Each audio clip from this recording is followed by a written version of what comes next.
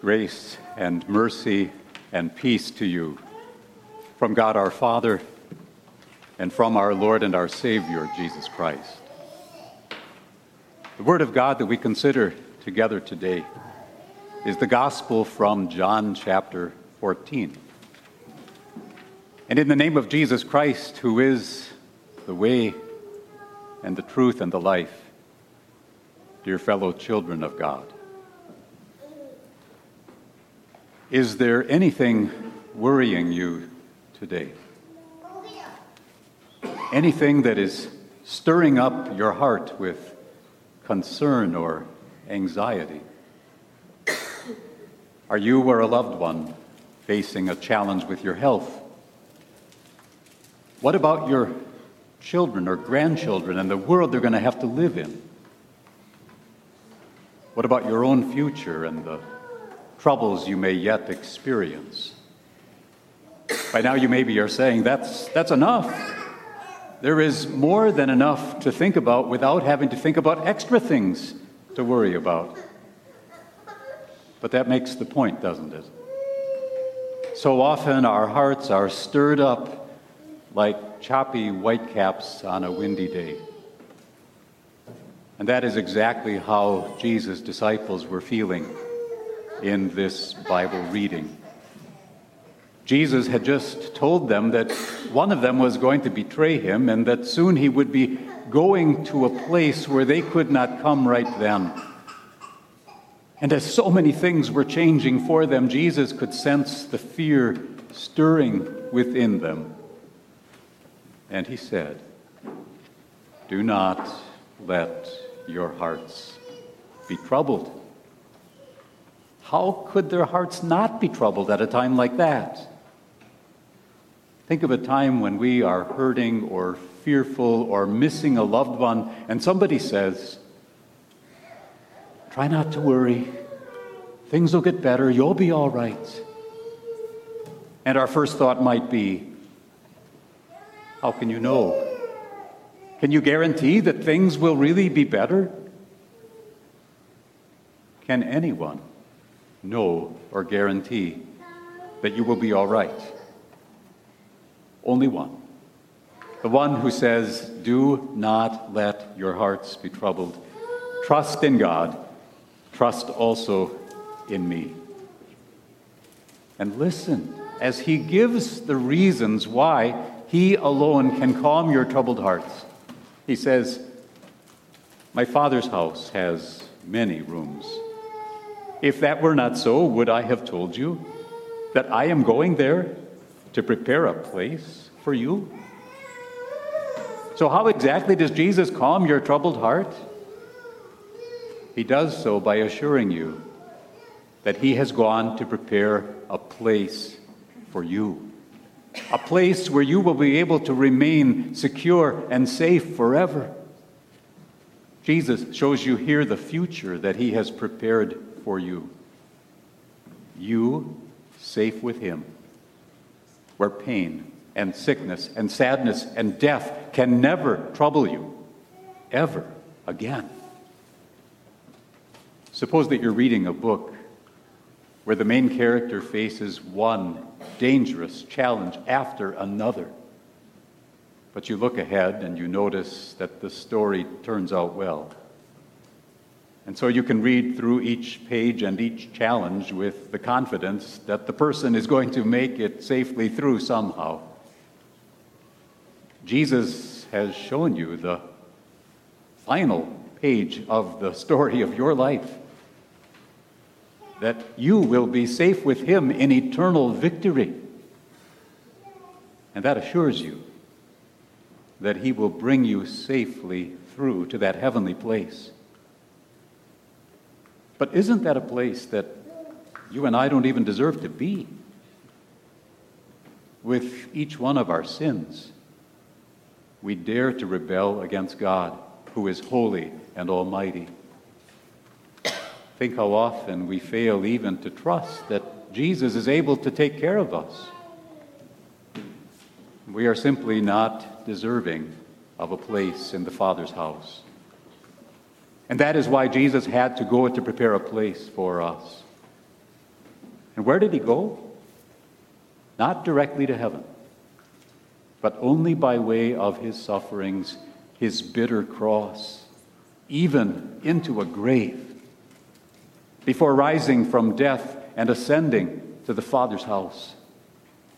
By his perfect, obedient life, by his innocent, atoning death, he takes away the sins that would have blocked our way home to heaven.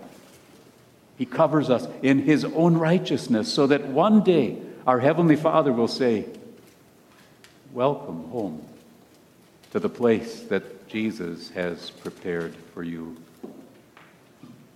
And Jesus does not leave it up to us to find our way there. He said, "If I go and prepare a place for you, I will come back and take you to be with me, so that you also may be where I am." Jesus says he will come back. He comes back in his holy word as he calls us to faith, calls us to his side to live for him and serve him. When we die, he comes back to take our soul safely to his side. And he will come again in glory at the end of time to raise our bodies so that our bodies too will live in our heavenly home. So, are you sure that you will be in heaven for eternity? Can we be sure of that? As Jesus told his disciples that they knew the way to the place where he was going, Thomas just wasn't so sure. He said, "Lord, we don't know where you're going, so how can we know the way?" We maybe wonder if Thomas had been listening to Jesus. Didn't he know that whoever believes in Jesus will not perish but will have eternal life? Thomas knew. But right at that moment, his heart was troubled, and he was unsure of the way. Don't we have times like Thomas when our hearts are troubled and we don't know the way? I don't know how this is going to work out. Someone might say when they lose their job, "I don't see how I will get through this." One might say when rounds of chemotherapy are scheduled, "I don't see how I will ever be able to be happy again." Someone might say when standing at the grave of a loved one. But notice that Jesus did not scold Thomas or tell him that he should have known better. Instead, Jesus spoke the words that Thomas needed and that we need too. "I am the way and the truth and the life. No one comes to the Father except through me." Jesus is the way, the one sure way. In our first Bible reading, we heard salvation is found in no one else, for there is no other name under heaven given to mankind by which we must be saved. Only through faith in Jesus, by depending upon his innocent life and his sacrificial death, only is that the way to our home in heaven. Jesus did not come to be one of many ways that lead to God. He is the way. Nor did he come to simply show us the way to get ourselves there. He is our way. He is also the truth. Everything that is real and lasting and true is found in him alone.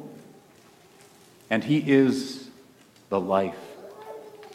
Apart from Jesus, life is endless searching and never knowing how we would stand with God. But in Jesus, there is life to the full, so that you know who you are and whose you are and why you are here and where you are going. In Jesus, life to the full is so full that you will still live even when you die. Now, there are some who object to these words that Jesus is the only way to heaven. Too exclusive, intolerant, they say. Are they right? For whom did Jesus come to be the way and the truth and the life? For whom did Jesus live and suffer and bleed and give up his life? No matter a person's language or background or race or status or wealth, God the Father gave his Son, who gave his life to be the way to heaven for all. Our Heavenly Father wants all people to be saved, and he will exclude no one who believes that Jesus is the way to heaven. As you believe that Jesus is the way, you are securely on the way to the Father's house. But is there a way that we could be just a little more sure of this? That's what Philip was hoping for. He said, Lord, show us the Father, and that will be enough for us. Think what Philip, as one of the disciples, had already seen. He had watched Jesus feed over 5,000 people with 5 loaves of bread and 2 fish. He had witnessed Jesus calm the winds and the waves with a simple command. He had watched Lazarus walk out of his grave. Shouldn't that have been enough for Philip? Jesus gently encouraged him. Don't you know me, Philip, even after I've been among you such a long time? Anyone who has seen me has seen the Father. Don't you believe that I am in the Father and that the Father is in me? All the words that Jesus had spoken, all the miracles that he had done, were the proof that he was in the Father and the Father was in him. And so the proof that God in heaven loved him and cared for him and saved him was standing right there in front of Philip. But what did he do? He looked right past Jesus, hoping for something just a little more. Aren't we sometimes tempted too, to look past Jesus and to look for something just a little more? It might go like this. Jesus, please heal my loved one so that he or she has more time here, and that will be enough. Or it might be like this. Jesus, life is so difficult right now. If you would just bless me with a little more money or a little more free time, that'll be enough. Or, Jesus, just let me get a good grade in this class. Let me make the team. Let me get that job. Let me stay healthy enough to enjoy my life, and that will be enough. But will that be enough? There's nothing wrong for praying for any of those blessings of God. But if I am depending on them to give me purpose and peace in my life and to calm my troubled heart, well, then I'm looking right past Jesus, who alone can give true and lasting life, who alone can calm my troubled heart. Notice how Jesus patiently helped Philip and helps us too. Jesus leads us to see that all we need is found in him. To see the proof of our Heavenly Father's love and care for us. Let's be sure never to look past Jesus, but to look to the one who once lay newly born in a manger. The one who went 40 days without food as he overcame Satan's temptations. The one who perfectly obeyed every command of God. The one who was despised and nailed to the cross.